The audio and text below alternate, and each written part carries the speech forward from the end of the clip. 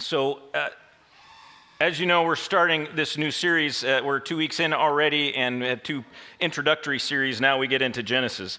But before we do, just a couple more introductory thoughts. And because a book like this, it does need a lot of introduction. But I want to introduce the series once again as well, kind of why I'm doing this series a little bit. But one of the things that, when we cast vision a year ago, we cast a new vision statement. And when we did that, there's 3 kind of key pieces underneath it. Now, the vision statement, our main phrase, right, is more fully enjoying our relationship with Jesus Christ, right? And so that's the key, that's the focus. But there's 3 statements underneath that, and those 3 statements have 3 different focuses. One is on relying on God, another is on journeying with the church family, and the third is on engaging our neighbor. Now, last year, the whole year, my sermons were kind of centered on engaging our neighbor, reaching out. How do we engage our neighbor with the gospel, with the love of Jesus? How do we do that? What's God's call for us in that? And so what I want to do is each year I want to take one of those sub kind of titles, and I want to preach about that subtitle. And so this year we are moving into, with the book of Genesis, this focus on the first statement, relying on the Holy Spirit, as it says. If you have a vision card, if you don't have a vision card, we have these out there. If you'd like to grab one, you can grab one in your wallet if you want, or whatever you want to do it. Anyway, relying on the power of the Holy Spirit, God's Word, and prayer is what that statement is. And so where does Genesis fit into that? Well, Genesis fits into that because if we're going to rely on God, we need to know who God is. And so again, as I've set up in the last couple of weeks, Genesis is about revealing to us who God is and who we are. And as I also quoted a couple of weeks ago, I'll do it again because I think it's key as well. A.W. Tozer said that what we think about God is the most important thing about us. And the reason is again, if we have a false perception of who God is, then we're going to live a false life. If we have the right perception about who God is, then we're going to live in accordance with worshiping that one true God. And so understanding these foundations, these roots of our faith is very important for us to be able to rely on Him. Because we need to know who we're relying on, who we're trusting, who we're putting our faith in. And so that is why we're doing Genesis this year, and that's kind of the theme of the year, is looking at that first sub-statement, our vision statement, throughout this year. And so I hope we'll get through the whole book of Genesis. I actually still don't know if we'll make it. We'll see. I'll try my best to get through the whole thing this year, but it may not be possible. I might have to bleed over into 2022. And some of you are going, what? 2022? That's so far away. I know, it is so far away, but we'll see. All right, so with that, I just want, again, just a reminder of what we're doing and why we're doing this. But also another mention, I wanted to do kind of a conclusion a little bit to our last week's message, where we talked about a lot of the mystery in Genesis and how there's a lot of unknown and a lot of things that we can, that just don't seem clear. There's, whether was it 24-hour day period of creation or was it longer periods of time? Could be one or the other. Was there a flood that was localized or was it a global flood? What is going on? How do we understand? What are these, what's the answers? And honestly, Scripture doesn't give us an answer, right? How do we deal with the sons of God and the Nephilim, right? I mean, what are those, right? We don't know. And so there's a lot of mystery with God, and that's okay. However, we need to understand that Genesis records actual historic events. We have a liberal movement in theology today that's been going on for at least 50 years now, liberal neo-orthodoxy, if you will, that is beginning to attack some of these very core natures and characteristics and attributes of God. And one of the things that they're beginning to do as well is begin to throw up into the air this whole story of Adam and Eve, and whether Adam and Eve were actually real people or not. Whether or not there was actually a creation, right? At least in any, can we believe anything in Genesis 1 through 11 is basically what they're asking. They're kind of throwing it out saying, we don't have to take it as an actual historical event. This is just a story. This is just a myth of how things began. Let me caution you from falling into that liberal perspective of theology. Genesis does indeed record the actual historical events of creation, of Adam and Eve, of Cain and Abel, of the fall, of the flood, of Babel, of Abram. These are actual people that existed and lived in actual history, actual time. And for us to throw those out and say they're just myth is a dangerous road to walk down. We can certainly debate how these events happened because there's a lot of unknowns about how these events happened. But we must never give up Genesis historicity. Remember, God's primary purpose of Genesis is to reveal who he is and who we are. And he does that in real time with real people in real events, historical events. This is the amazing thing about God's word. The way that he chose to reveal to us is not by just giving us a book of do's and don'ts. We didn't, just dig this up, or he didn't just come out of the sky and just write something, on the ground for us to know. No, he has actually revealed himself to us through history, through actual human beings, through people who have lived and interacted, and he's interacted with them. And they've had these experiences. They've had these events that have happened. They've heard from the Lord. This is amazing, and this is true. These truths that God reveals about himself, especially in the book of Genesis, nourish the roots of our faith. If we take away or begin to take away some of these revealed truths about who God is and who we are, if we begin to add some extra things to them, our faith will most likely and for sure wither. We need to understand that our faith is only strong because it is founded on these I'm can do this. Slow down. All right. So, because these are truths that are real, that have happened in time and history. Each aspect of understanding of who God is dependent on the other. We need all of them when they bring them together and we understand what they mean, understand who this God is. It is that full picture that allows us then to worship God in his fullness. And so where do we start? We start with God revealing himself to us in Genesis 1, verse 1. That's right, you guys long awaited. Here it is. We're going to get so far today. Genesis 1, verse 1, in the beginning, God created the heavens and the earth. Boy, we got a long ways. That's a good job. All right, you guys can go home. That's it. In the beginning, we see this is an amazing statement. The first sentence, the first few words of the Bible. There's so much here. We're going to spend 2 weeks on this verse. So first of all, we have to recognize what it's saying, that creation didn't just happen. Okay? It's not an accident. It's not just some spontaneous kind of boom, all of a sudden everything is here. It is not here because of aliens. It is here because of big G, little o, little d, God. This statement is so profound, I think so often we miss it, that the beginning of everything is God. This sets the tone, this sets the direction, this sets the perspective of everything else that we will read in Scripture, but more than that, everything else that we experience in our lives.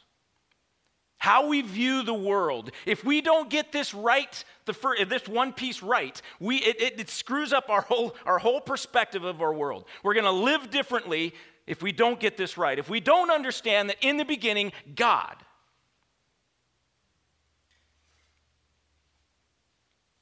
This profound statement defines how we are to view life and history, unequivocally stating right from the beginning that God is, he exists, and that God created. Creation, again, is not some random chance event. It's not just some natural processes that led to this. No, creation is purposeful. Creation is personal. And creation is supernatural. It's beyond nature. But if there is a God, if he exists, then what is he like? Who is he? What kind of God is this? That question is what we will seek to answer, especially over the next probably 5 or 6 weeks. Looking at the different characteristics, different personality traits, not traits, but personalities, and looking at the different aspects of who God is, his attributes. Because we need to know. Because if this has been created by a personal God, then that personal God has something to say about how we are to live. If creation was made purposefully, then we need to know who this God is so we can find out why it was made and what the purposes of life is, of creation is, of my life is. And so we start again from the beginning of this truth that we find in Genesis 1:1, that God is. He is. He exists. But more than that, he is self-existent. He is uncaused. Nothing ever caused him. Nothing ever created him. He is not created, and he did not even create himself. He is totally uncaused. And he's not dependent. His existence is not dependent on any other being or any other substance existing.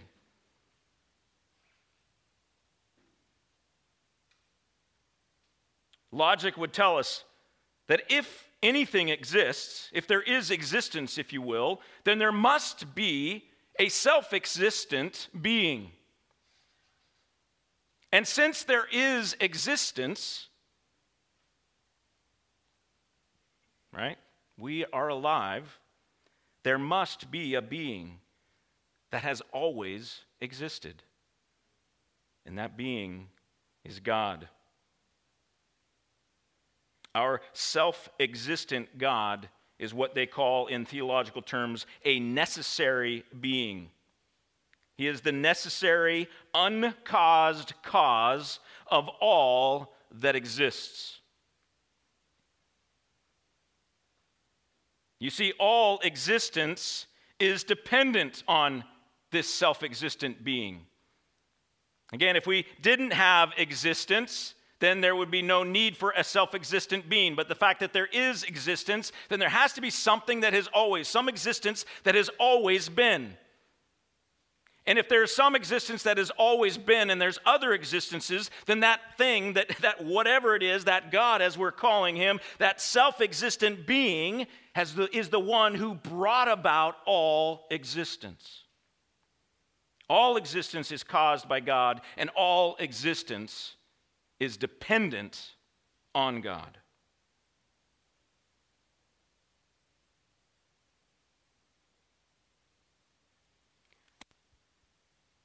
Because he is necessary, therefore there cannot be a time when he did not exist.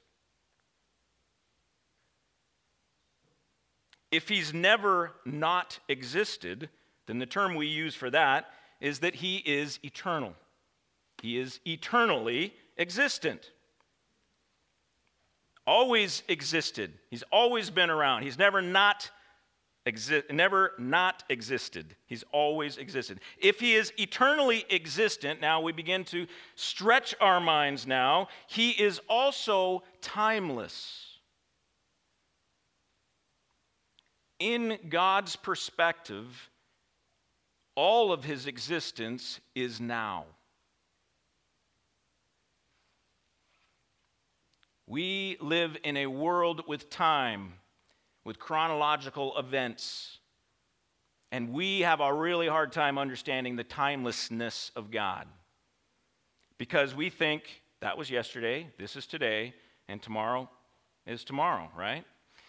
And so we have this perspective that in God, that's how we sometimes view God, that God has this, he's in that, he's got a chronological order as well. But he doesn't. With God, there's this eternal now. There was actually no passage of time until he created time. And he created time when he became a creator and created existence. You see, time is actually part of creation. The amazing thing about God, because he's timeless, he is able to be at every point in time, but is not limited by time. Okay, I know brains are starting to go, what? That doesn't make sense. I agree. It's hard to understand this, but these are the truths that we understand about who God is. Because he is timeless, he's able to be at every point in time. There's never a point in time where he's not there, but he's not limited by time. So he's not bound by time. He's not experiencing life chronologically like we are.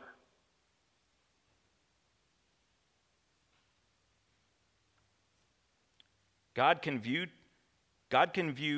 all of time, or he can view one moment in time. Well, he can view one moment in time. He can view it all at once, or he can view it one moment. And God can act in time, and does act in time, but he's not stuck in that time.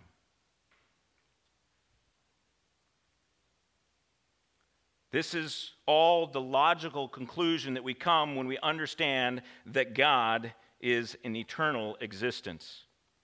He is self-existence, but he's more than that. He's a necessary existence. If he didn't exist, there wouldn't be anything. We wouldn't have life. We wouldn't have any kind of existence. Matter of fact, if he ever stopped being or stopped focusing or stopped paying attention to his creation, we would stop existing as well. Because not only is he removed, but he's also engaged with, involved in. He's an eternal being who's outside of time, but is able to interact in time. These are the things that boggle our mind and that go beyond what we can fully understand, but are true statements about God. Next, we see that God is also transcendent. Now, we've seen this already a little bit in the idea of time, that he's not in time, but he's able to interact in time. Like he's not bound by time. He's transcendent. He's separate from time, but he's able to still interact in time. He's also that way in regards to matter. God has no matter. He's spirit, right? He doesn't have flesh and blood like we do. He's not made of the things of the earth, right? He's not just some invisible substance like air that we can't see. Okay, he's not made of anything that creation is made of. He has no body. He has no space, if you will. He takes up no space. He is not made of the materials that creation is made of. We don't know what he's made of, actually. That's the part of the mystery. We just know that he's not made of the things that he made creation with. God instead is totally separate from his creation. Transcendent. Totally separate from his creation. He's totally transcendent. There's not this fusion. Sometimes we try, we have some scholars are trying to fuse God into creation in some way, like they're saying that, oh yeah, they can't exist without each other. That God needs creation and creation needs God, and there's this kind of fusion of substances into creation. But no, that's not it. He's totally separate. He's not part of creation at all. There's no fusion. His essence shares nothing in common with creation. Yet, amazing truth is that he is present. Just like time, he is able to be present in every point of space throughout his creation, yet not be limited by that space. If he was made of matter, if he was made of the thing of the material of creation, then he would be limited by that. But he's not. He's an unlimited God. He's outside of that, totally transcendent. He is not bound by the laws of physics in any way. The God that we worship is a God who is totally other than his creation, yet totally connected and involved with his creation. Amazing truths of who this God is that we worship.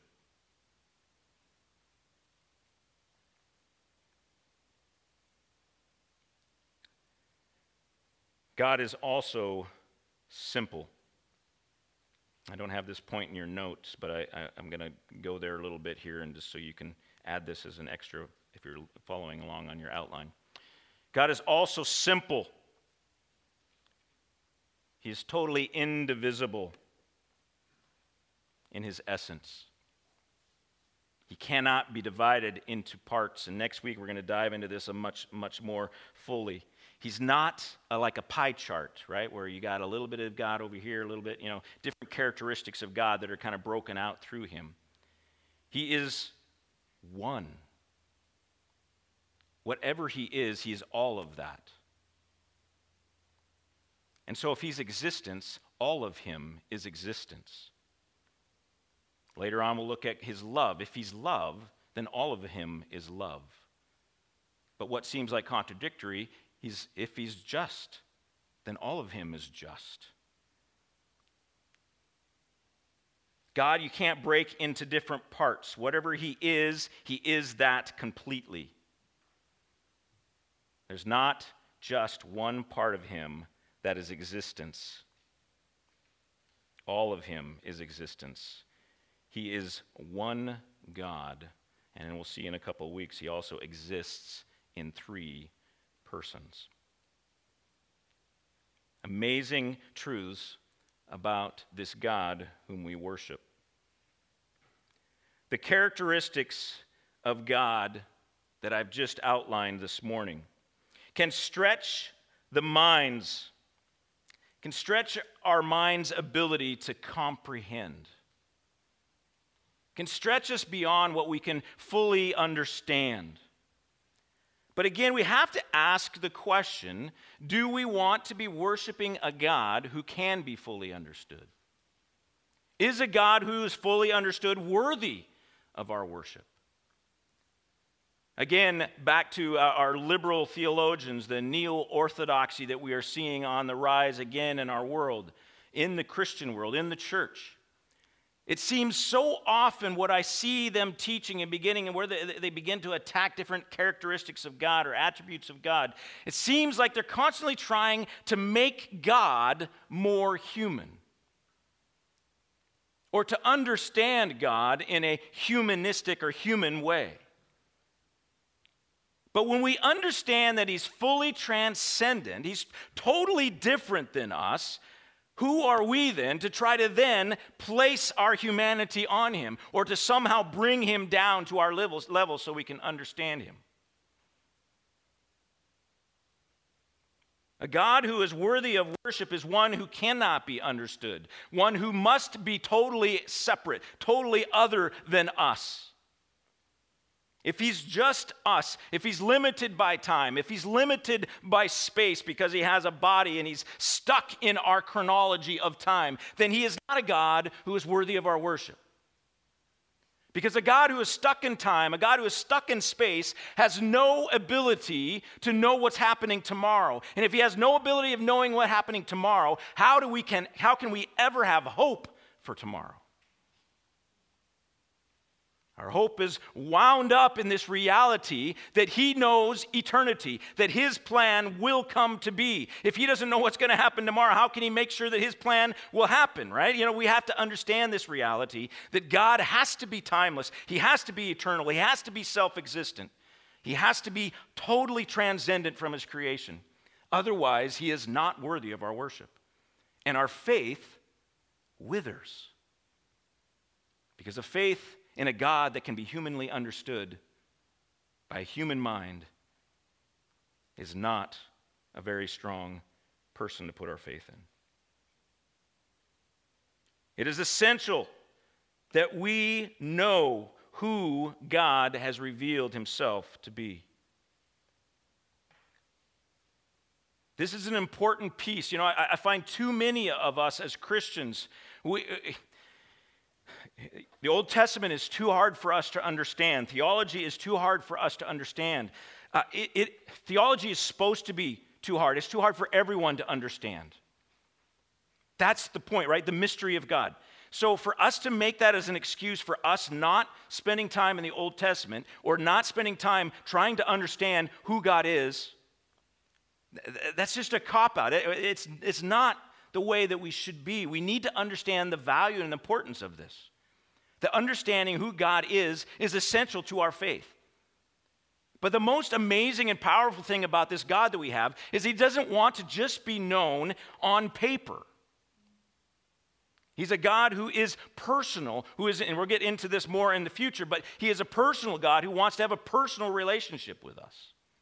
And so knowing God is not just something that we study, knowing God is something that we experience.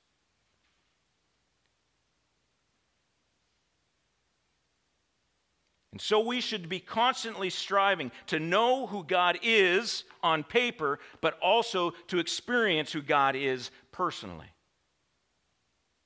If you have not experienced the love of God, then you need to be praying and seeking and asking for God to reveal himself to you in a way that you can understand and experience personally. Because it's not just a theology, it's an experience. If you have not experienced the timelessness of God, then we need to pray and ask God to reveal the timelessness of him. Help us to understand that, not just in our heads, but in our life, in our heart, and in the way that we live. If God is totally transcendent, we need to not just understand that in our heads through study, but we also need to experience it in our life and seek God and ask him. As we go through this series on Genesis, on the theology, foundations of who God is, it can be easy for us to make God into a subject to be studied instead of a God to be interacted with personally. I know after 4 years of being in Bible college, I had that kind of, my relationship with God had become very cold. I knew a whole lot about him, but because of the 4 years and the demands of school, I didn't know him. And so as we go through, I want to continue to encourage us to not just, take this information and jam it into our brains, but allow that to go into our hearts and to be seeking the Lord in that. What are the ramifications of these truths? What does that look like in my life? How have I experienced these realities? These characteristics of God are essential to worshiping, but they're essential for rooting our faith in trust in who he actually is. Great disappointment comes in the relationship with God for those who have a false perspective of who God is. Many a Christian, we've all heard of, I'm sure, maybe even we've experienced this ourselves, but many Christians have burnt out in their Christianity when they did not get all the blessings that they had been promised when they became a Christian. Promised.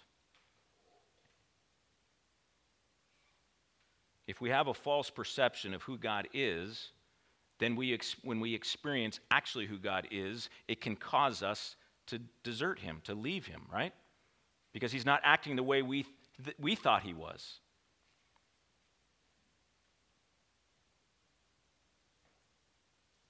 All right, Laura, why don't you come up? Just got a couple of concluding thoughts here to leave with you, and then looks like we'll get done a little bit earlier than normal. Sweet. Sweet. And God is sweet.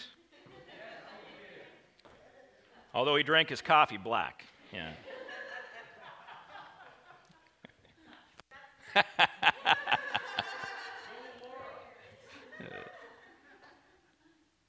All right. So what we find, I think, three key points that we learned from these characteristics that we've looked at this morning is the first of all that our life is in God's hands. so often we can live in this world and just think that, our life is just kind of like, kind of up in the air, right? We just don't know what tomorrow's going to bring. Tomorrow might be the day, and just some accident might happen, or something's going to happen, or I make some mistake, and then, oh man, I'm done, right? It's such a wrong perspective as Christians to view our life. Our life is in God's hands. He's the one who gave us life, and we will have it until He decides that it's time for us to be done on this side of heaven, right? He's the one who determines that, not our mistakes, not our just like, whoops, I made a mistake. Oh, shoot, no, I shouldn't have done that, darn. Right? God is the one who decides these things. He's the one who knows tomorrow. Our life is secure in His hands, not fate. Next, and goes right along with it, God knows what's coming. When I fully understand and received and accepted this and was able to deal with it in a very personal way, and I experienced it in a very personal way in my life, it just changed my whole perspective. It gave me so much freedom that God knows what tomorrow is going to bring. And because God loves me, and we'll get into that later, that's a different attribute, but because God loves me, I know that whatever happens to me tomorrow, He's going to be there with me in that. And no matter how painful that may be, God is there. He's with me and will help me in that. He's not going to desert me. This is amazing reality that God knows what's coming. He's never surprised by tomorrow. And when we can get our minds around that, then we can begin to live, I think, a little bit more freely, recognizing that my decisions today certainly have this impact, but it's not an impact that's beyond God's knowledge. God knows the dumb things we're going to do before we do it. That's just amazing. And then, as I've already kind of hinted at, the last piece, I think, is that God is always with us. This is such a comforting reality that we have a Creator who is totally transcendent, yet has chosen to be a part of every point of time throughout history. There's nowhere we can go to escape His presence. He's there. He's not controlled by creation. He can break the limits of creation, break the limits of physics, but He chooses to be there. That is amazing. We are never alone. These foundational characteristics of who God is strengthen the roots of our faith so that our faith can flourish. So that when times of trouble come, we don't feel like we're deserted by God. We recognize He's there, and we recognize that not only did He know it was coming, He had prepared us. And that no matter what happens in that maybe horrible event, our life is secured in His hands. This is amazing, powerful truths that come from a recognition of who God is. Amen. Heavenly Father, we thank You for the fact that You revealed to us who You are. And Lord, one of the key pieces of what You've revealed is, first of all, that You are so far beyond our understanding, so far beyond our comprehension. Yet there's this truth as well, that You are understandable enough by the human mind. You've given us the ability to understand the key pieces that we need to understand, to set the direction of our life, to understand who You are, who we are, and why we should be worshiping You. So Lord, we thank You for that reality. We thank You for Your love for us that's revealed in this. Lord, just the very fact that not that You created, but that You want to be known reveals so much about who You are. Your character, that You are a personal God who wants to have personal relationships with Your creation. But Lord, thank You that You have always existed. That You are the self-existent one. No one has created you. There never was a time when you did not exist. You have always been there. And that out of you, you created all life. It was through your power, through your choice, through your will that you created. And thank you, Lord, that you are totally other, totally different than who we are. Lord, if you were like us, you wouldn't be worthy of worship. But Lord, thank you that you're totally other, yet you're involved. You're here. You're engaging with us. So Lord, we worship you. We worship you because you've given us life, but because you sustain our life. We love you because you've given us tomorrow, but also because you know tomorrow. We love you because you're always with us, always by our side. No matter mistakes we make, no matter where we go, you are there. Psalm 139, 1 and following, fitting to close this message. O Lord, you have searched me and known me. You know when I sit down and when I rise up. You discern my thoughts from afar. You stretch out my path and my laying down and are acquainted with all of my ways. Even before a word is on my tongue, behold, O Lord, you know it altogether. You hem me in, behind and before, and lay your hand upon me. Such knowledge is too wonderful for me. It is high. I can't attain it. Where shall I go from your spirit, or where shall I flee from your presence? If I ascend to heaven, you are there. If I make my bed in Sheol, you are there. If I take the wings of the morning and dwell in the uttermost parts of the sea, even there your hand shall lead me, and your right hand shall hold me. If I say, surely the darkness shall cover me, and the light about me be night, even the darkness is not dark to you. The night is bright as the day, for darkness is as light to you. For you formed my inward parts. You knitted me together in my mother's womb. I praise you, for I am fearfully and wonderfully made. Wonderful are your works. My soul knows it very well. My frame was not hidden from you when I was being made in secret, intricately woven in the depths of the earth. Your eyes saw my unformed substance. In your book were written, every one of them, the days that were formed for me, when as yet there was none of them. How precious to me are your thoughts, O God. How vast is the sum of them. In Jesus' name, amen. And God bless. Thanks, church.